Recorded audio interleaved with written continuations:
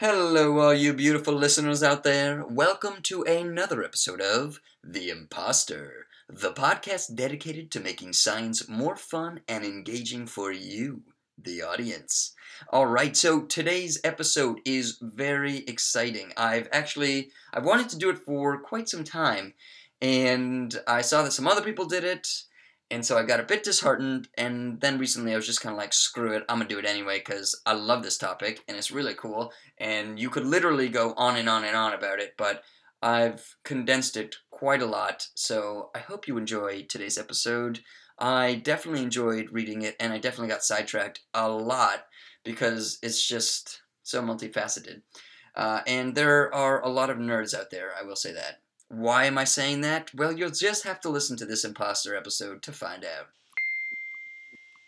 We live in an age based on science and technology with formidable technological powers. And if we don't understand it, by we I mean the general public, if it's something that, I'm not good at that, I don't know anything about it, then who is making all the decisions about science and technology that are going to determine what kind of future our children live in? We've really got to start at the earliest levels with having a broader view of what education really can and should be. Because I find that with the young people we have, we are able to motivate them. Science is all around us. It's in us. Knowledge of science is power. It gives you an understanding of the forces of nature. It's not even about how much science you know. It's about how science literate you are. And we are back. Hello once again, everyone. So today's episode is one of extreme importance. It deals with a seemingly natural pull that we humans tend to experience.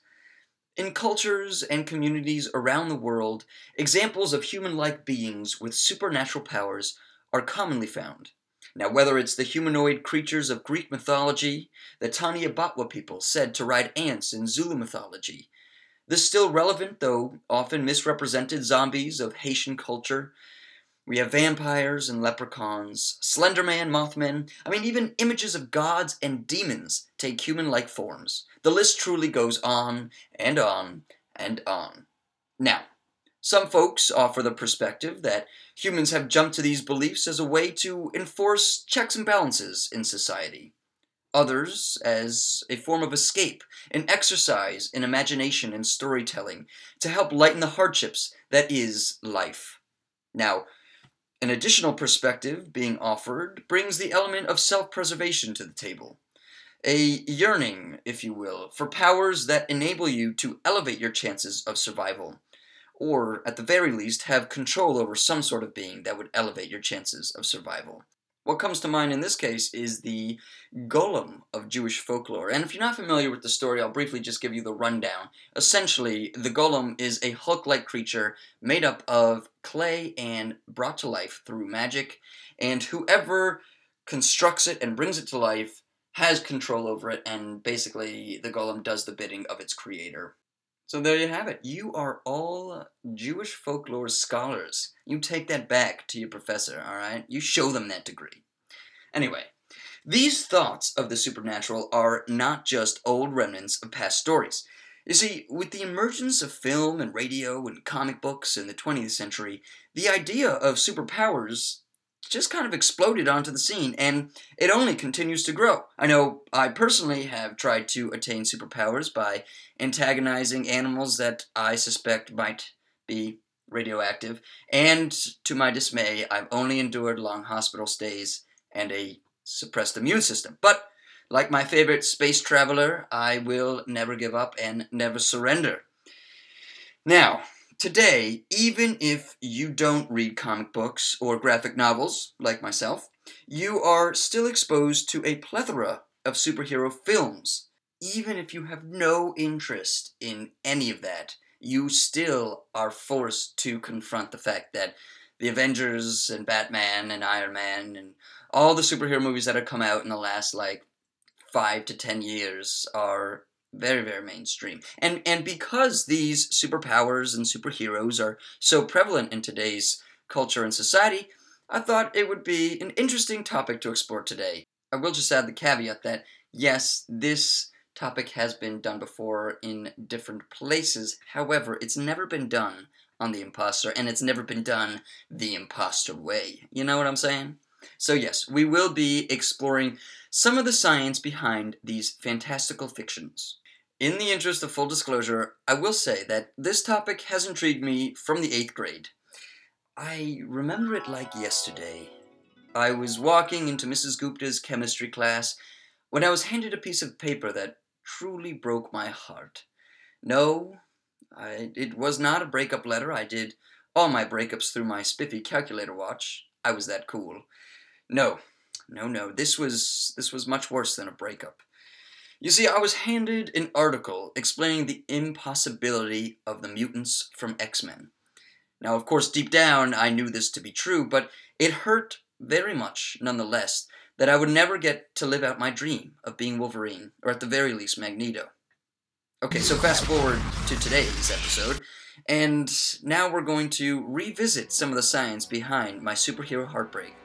And, as a bonus, we're going to hear from a few of my peers about what superpowers they would choose.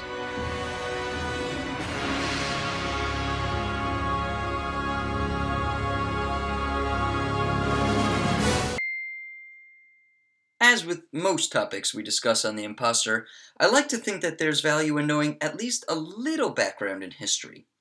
When it comes to superheroes of the 20th century, a common theme throughout the many comic book universes, whether it's DC or Marvel or Image or whatever, is tackling relevant social and cultural issues. We see this both through story arcs as well as through the actual creation of characters. It's the latter, the creation of characters and their origin stories, if you will, that we'll begin our observations on. Now, among the various ways in which superheroes become, quote, super, the scientific explanation are, in my opinion, the most fun and, as well, the most telling. So, in doing some of the research for this episode, I was reading online that a lot of the cutting edge of science, the real popularized advances and accomplishments of the time, are often mirrored in comic books and their associated storylines. And, there were pulp magazines, and if you really want to get into it, I would say that the first comic book superhero is the Phantom, but we're not getting into that discussion now. No, we're going to go into the first really big popular hit superhero, which is Superman. 1938 Action Comics. One could argue that Superman, coming from an advanced alien civilization way out somewhere in the galaxy, was a sort of nod to the beginning of the space race and space exploration and the human fascination with the cosmos. And to really get into that, you need to think about the time. And like I say in many Imposter episodes, that during wartime there are a lot of advances in technology. And this is apparent in the First and Second World War, where we are having planes that are going higher and higher in the atmosphere. And we are starting to compete with the Nazis and the Russians making rockets. And, that is really the beginning of the space race. But I think a stronger argument that shows how science is mirrored in comic books is the introduction, not long after Superman, of Batman and his infamous gadgets and futuristic modes of transportation. And, this is echoing the advances and the interest in technology that, again, was booming during the First and Second World Wars. And Batman is not the only comic book character that shows this interest in technology and gadgets and whatnot. I mean, this is, again, reinforced by Green Arrow and his crazy arrows that have all kind of gizmos attached to it. As well as the Atom and the advanced civilization of Atlantis, which is actually found in both Marvel and DC universes, though are completely separate because, hey, if you're not confused enough by the whole superpower thing, let's just make everything more convoluted. Anyway, the point is that as we became more developed and advanced in our technology in the real world, so did the curiosity and the advancements of technology in the comic book world. Now, past the dropping of the A-bomb in World War II, we head into the 50s and 60s and the height of the Red Scare. where, if you are not familiar with your history, it was a sort of imminent threat of a nuclear attack, or, if you want to use the George Bushism, nuclear attack. Now, words like nuclear and radioactive were previously not commonly heard in the everyday life and jargon of your average citizen, but they became quite prevalent very quickly. So the focus and worries that plagued the minds of the citizens, at least in the United States, shifted in tandem with the focus and worries of those in the comics. And we see this with the introduction of a few different characters. For example, Spider-Man being bit by a radioactive spider. Bruce Banner getting blasted by gamma rays, triggering a mutation and turning him into the Hulk. There's the radioactive blast from the Fantastic Four, Dr. Manhattan from Watchmen, Captain Atom, Daredevil. I mean, the list just goes on and on and on. And, at the time, radiation was this mysterious word belonging to scientists and politicians, and the possibilities for science fiction writers and in the realm of sci-fi seemed endless. So it's to be expected that it was a new tool for them to play with. Now, if there's any psychologists or anthropologists listening to this, I would love to have you come on and we can discuss the mindset of a very paranoid nation in the 50s and 60s, because that's very interesting to me. But we're getting off topic. So now we get to the 70s and 80s.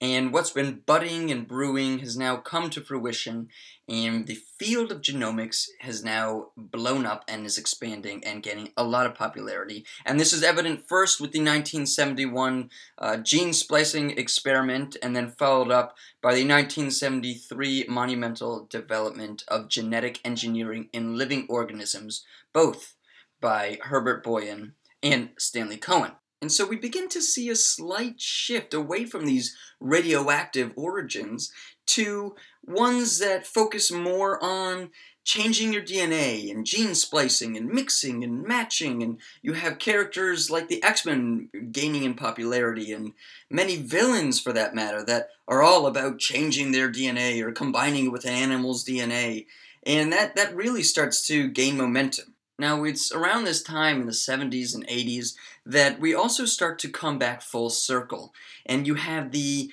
interest in technology come back again, with characters like Astro Boy, Cyborg, Deathlock, villains like Ultron. And we also come full circle when it comes to space exploration. We have the Guardians of the Galaxy. We have a lot of storylines that take place in different universes, in different galaxies. And so, like I said, it really just brought things full circle and to where we are today. You might be wondering, what does the future hold? And I'm going to answer that question with another question, because who doesn't love that answer? You simply have to ask, what area of science will excite the public, but at the same time mystify the scientists? And I can see quantum physics becoming a topic that gets more publication. It already has gotten some, and we'll talk about it more in this episode, but that is definitely an area that is not fully understood and has a lot of possibilities. Coming up, we'll start getting into the actual science of superpowers, and then we're going to hear from some scientists about what powers they would have. Okay, so in the interest of time and everybody's sanity, I'm going to narrow the next segment down by choosing one power that is more improbable and one power that has more potential to be feasible. Now, we'll start with the least feasible power, and this one was hard to choose because, trust me, there's a lot, but we're going to be talking about the biology of super strength. Now, when you think about characters like Superman, The Flash, Captain America, all these characters and more exhibit, for example, the ability to run really fast or jump really high. And this poses some troubling biological problems. You see, running at high speeds would run down the joints, the tendons, and connective tissues fairly rapidly, much like injuries from playing years of professional sports, except they would happen in a matter of seconds, or if you're lucky, minutes. But let's say that you're cool with speed-induced arthritis and the potential for your skin to fall off. We need to tackle another serious issue. Alright, so you've accelerated and you're currently running. Now we need to deal with stopping. So if you need to decelerate after running really fast and you do it instantly, you might experience a few different things. You see, your bones, for example, might be breaking, and not just one or two, but many bones. They also might pop out of the meat sack that is your body.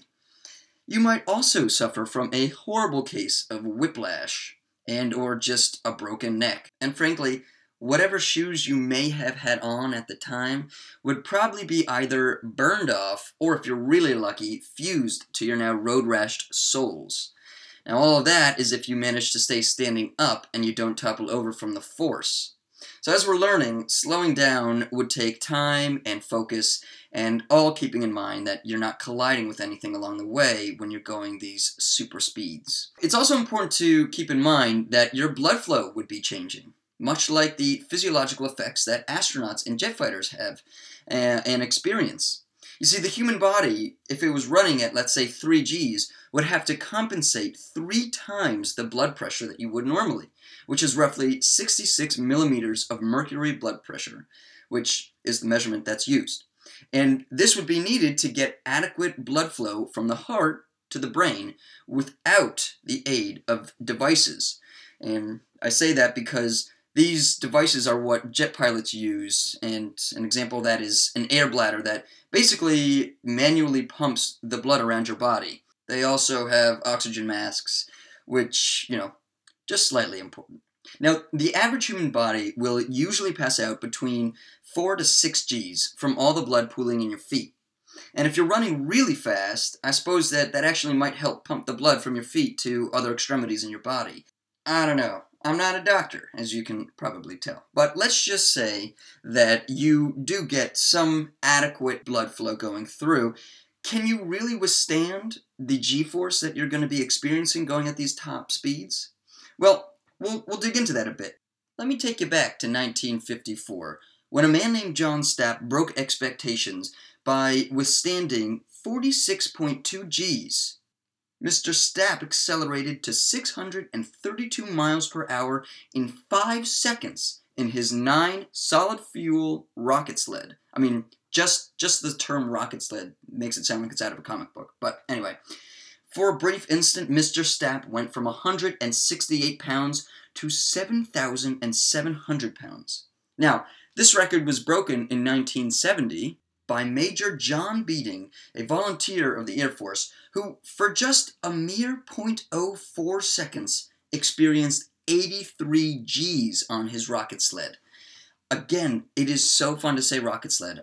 I'm so glad that these fellows used that. Anyway, the point is that even though it was only a short amount of time, he still lived to tell the tale.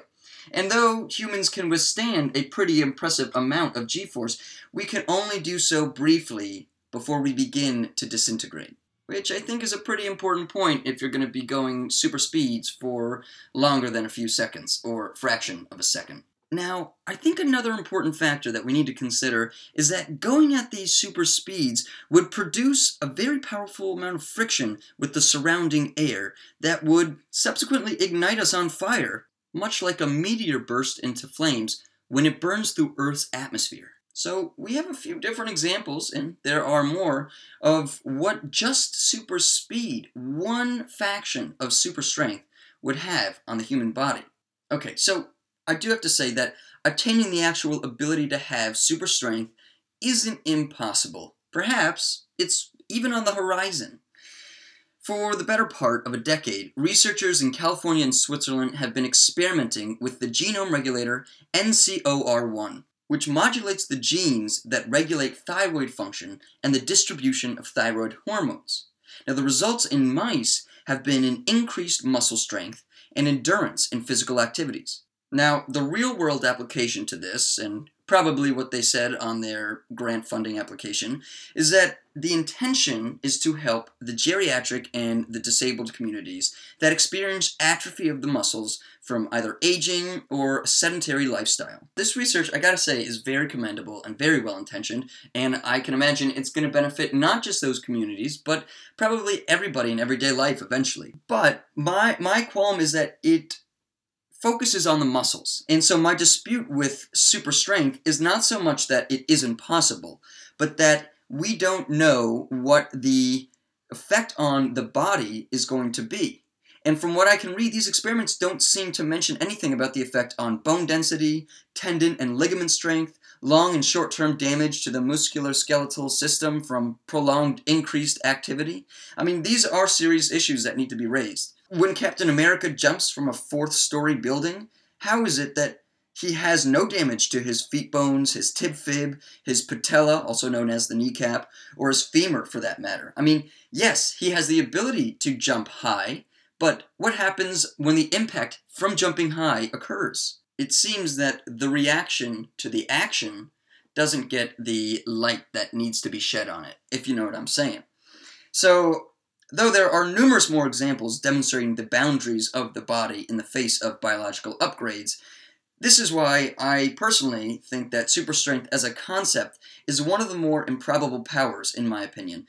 With the caveat that if you have an exoskeleton suit, much like in The Matrix and the Alien movies and probably other ones that I'm not mentioning right now, your physical body is actually not being impacted. It's all covered by some sort of robotic skeleton. So I'll give you that, folks. But for those of you that are hoping to have your bones infused with a very dense and heavy metal like adamantium, you might want to think twice before you experience life without bone marrow production. And I will say it's probably a short life at that. As well, you will be limited to only being in the kiddie pool because you'll be way too heavy to swim. Alright, so I think enough dreams have been crushed, including my own. Let's get into some of the fun stuff. When it comes to superpowers, there is a given element of suspension of disbelief. So, while this next part will be talking about a superpower that could potentially be feasible, we are also already agreeing that the way in which these superheroes acquired their powers are phantasmical. Well, you know what I mean.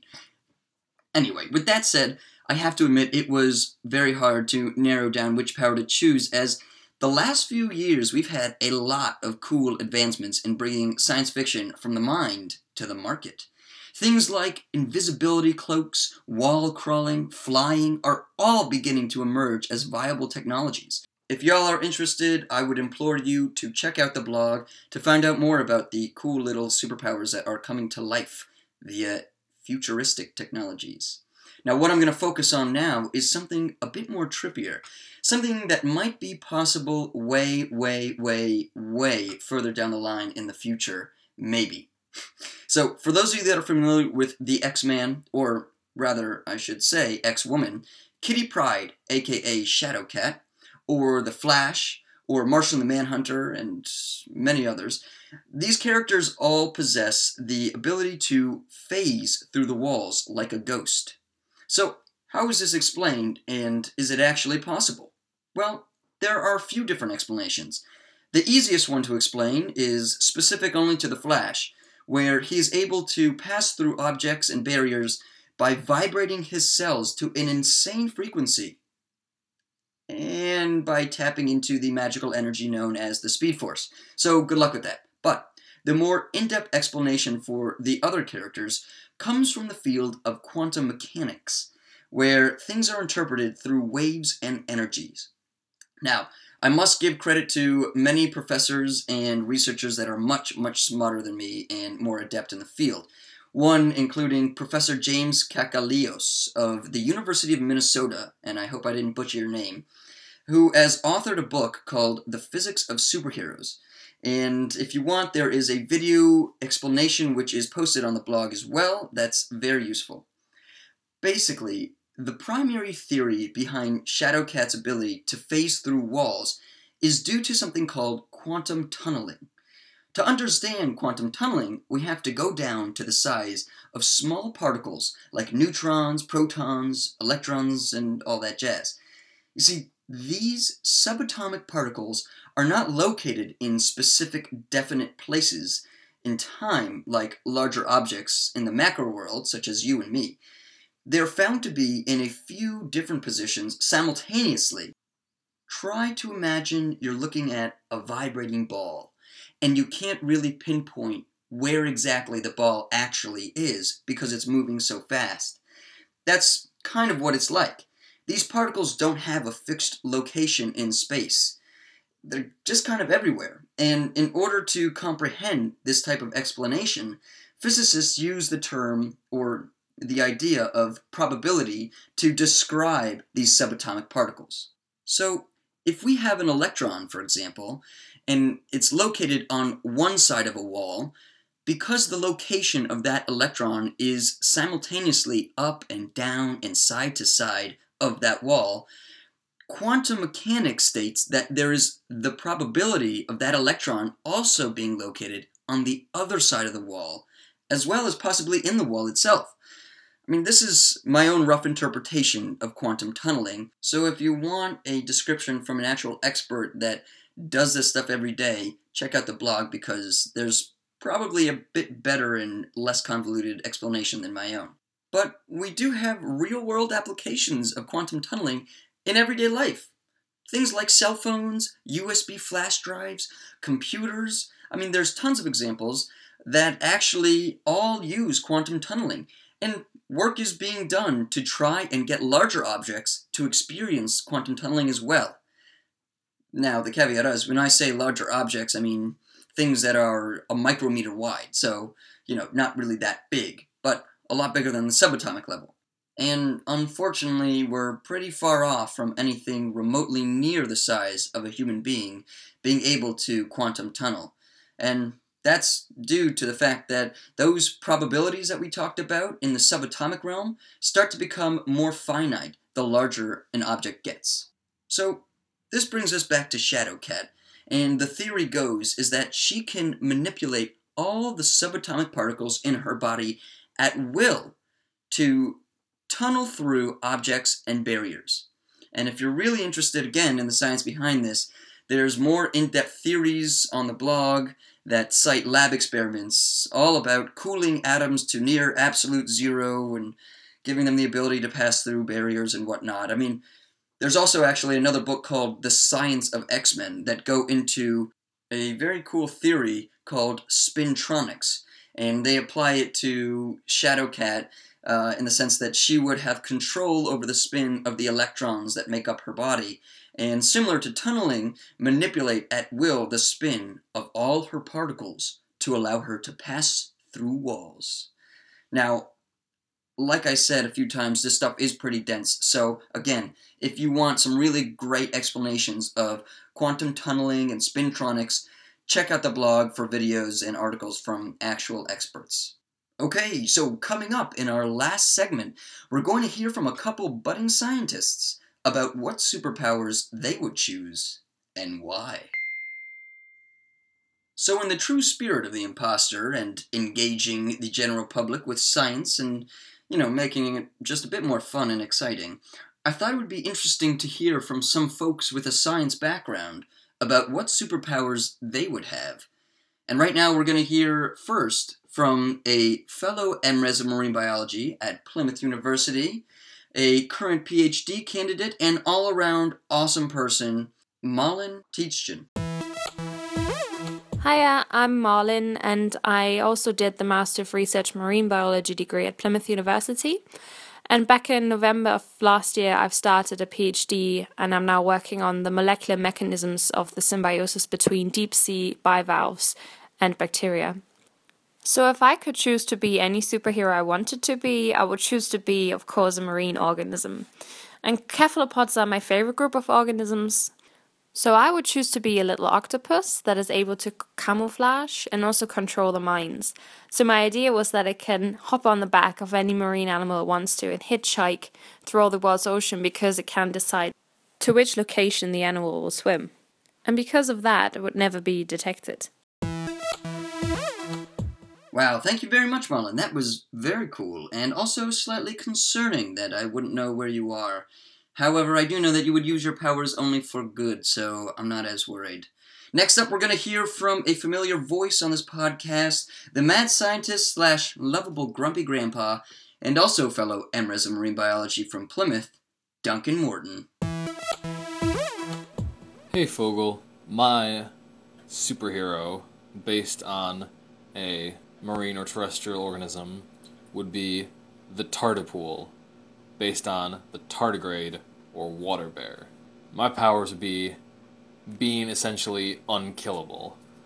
Tardigrades can survive temperatures from about negative 460 degrees Fahrenheit or negative 270 degrees Celsius, all the way up to 300 degrees Fahrenheit, about 150 degrees Celsius. They can survive pressures in excess of 97,000 pounds per square inch, which is more than 6 times the pressure you would experience at the bottom of the Marianas Trench. They can survive radiation levels 1,000 times greater than the lethal dose for other animals, including humans. They have survived being dehydrated for nearly a decade, and there's been reported limb movement in one after being dehydrated for over 120 years. They can live in the vacuum of space for up to 10 days without protection, and have shown incredible resistance to environmental toxins.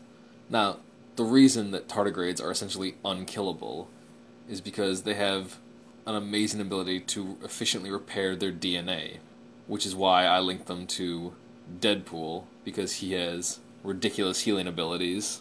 So, they can be destroyed, but the gap between what can kill them and what it takes to kill pretty much any other organism is so massive that they are considered one of, if not the most indestructible species. And I think what the most impressive thing is they're not actually classified as extremophiles because they are not technically adapted to survive specifically in extreme environments. They don't thrive in these environments. They're just able to live in them if they have to.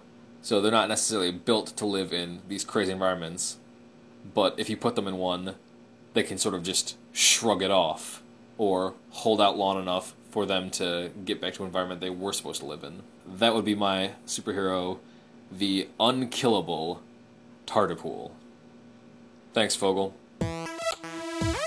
No, thank you, Duncan. Fantastic. Though I will say, I take back being concerned at all by Malin, who I trust. Duncan, your indestructibility scares me far more, sir. Especially if you were to adapt Deadpool's personality. I will admit, though, you would be a great guest at any Christmas party, so, always get an invite. Now, I know you all are wondering, Amir, what would you choose? Because I care about your opinion. Quiet down, little porpoises, because I will tell you. I would be an insane combo of a slimy salamander for its adhesive slime that I could use to stick people in place, as well as secrete onto doorknobs, because, yes, I'm that kind of guy. I would also take the limbs of a red-eyed tree frog to jump long distances and climb vertically up walls, because who doesn't want that? Now, if I'm up on a wall, I don't have the best mobility with frog legs, aside from jumping and whatnot, so I'm going to take the flying squirrel's flabby skin to glide from high places like a wingsuit, and then the armor of an armadillo, so that I can always have a bit of a shield and protection in case my back is turned or I'm in a vulnerable spot. And finally, I'm going to take the bioluminescence of the velvet belly lantern shark. Because, hey, being able to glow in the dark would just be friggin' awesome, And also, it's a shark, so of course I'm going to have to include that in my ideal superpower. So, regardless, I'm going to look pretty weird, so I'm kind of glad I don't have these, but also disappointed because they sound pretty cool. But yeah, so there you have it. That is our show for today, though I will say if you would like to share what your superpowers would be, send a little audio file, send a little clip. You can record it on your iPhone and email it to theimposterpodcast@gmail.com, and we will put you in the next show. Other than that, don't forget to like and share us on Facebook, subscribe to the Imposter Podcast on iTunes in the music store, and share us with your friends and family. Spread the message of the Imposter, because without you, there's no me. That's a song, right? You're the air that I breathe. I think that's that. I definitely didn't make that up. Well, anyway, you know what I'm saying. The point is, thanks for tuning in to the Imposter Podcast. We will see you next week. Have a fantastic weekend. And, yeah, toodaloo.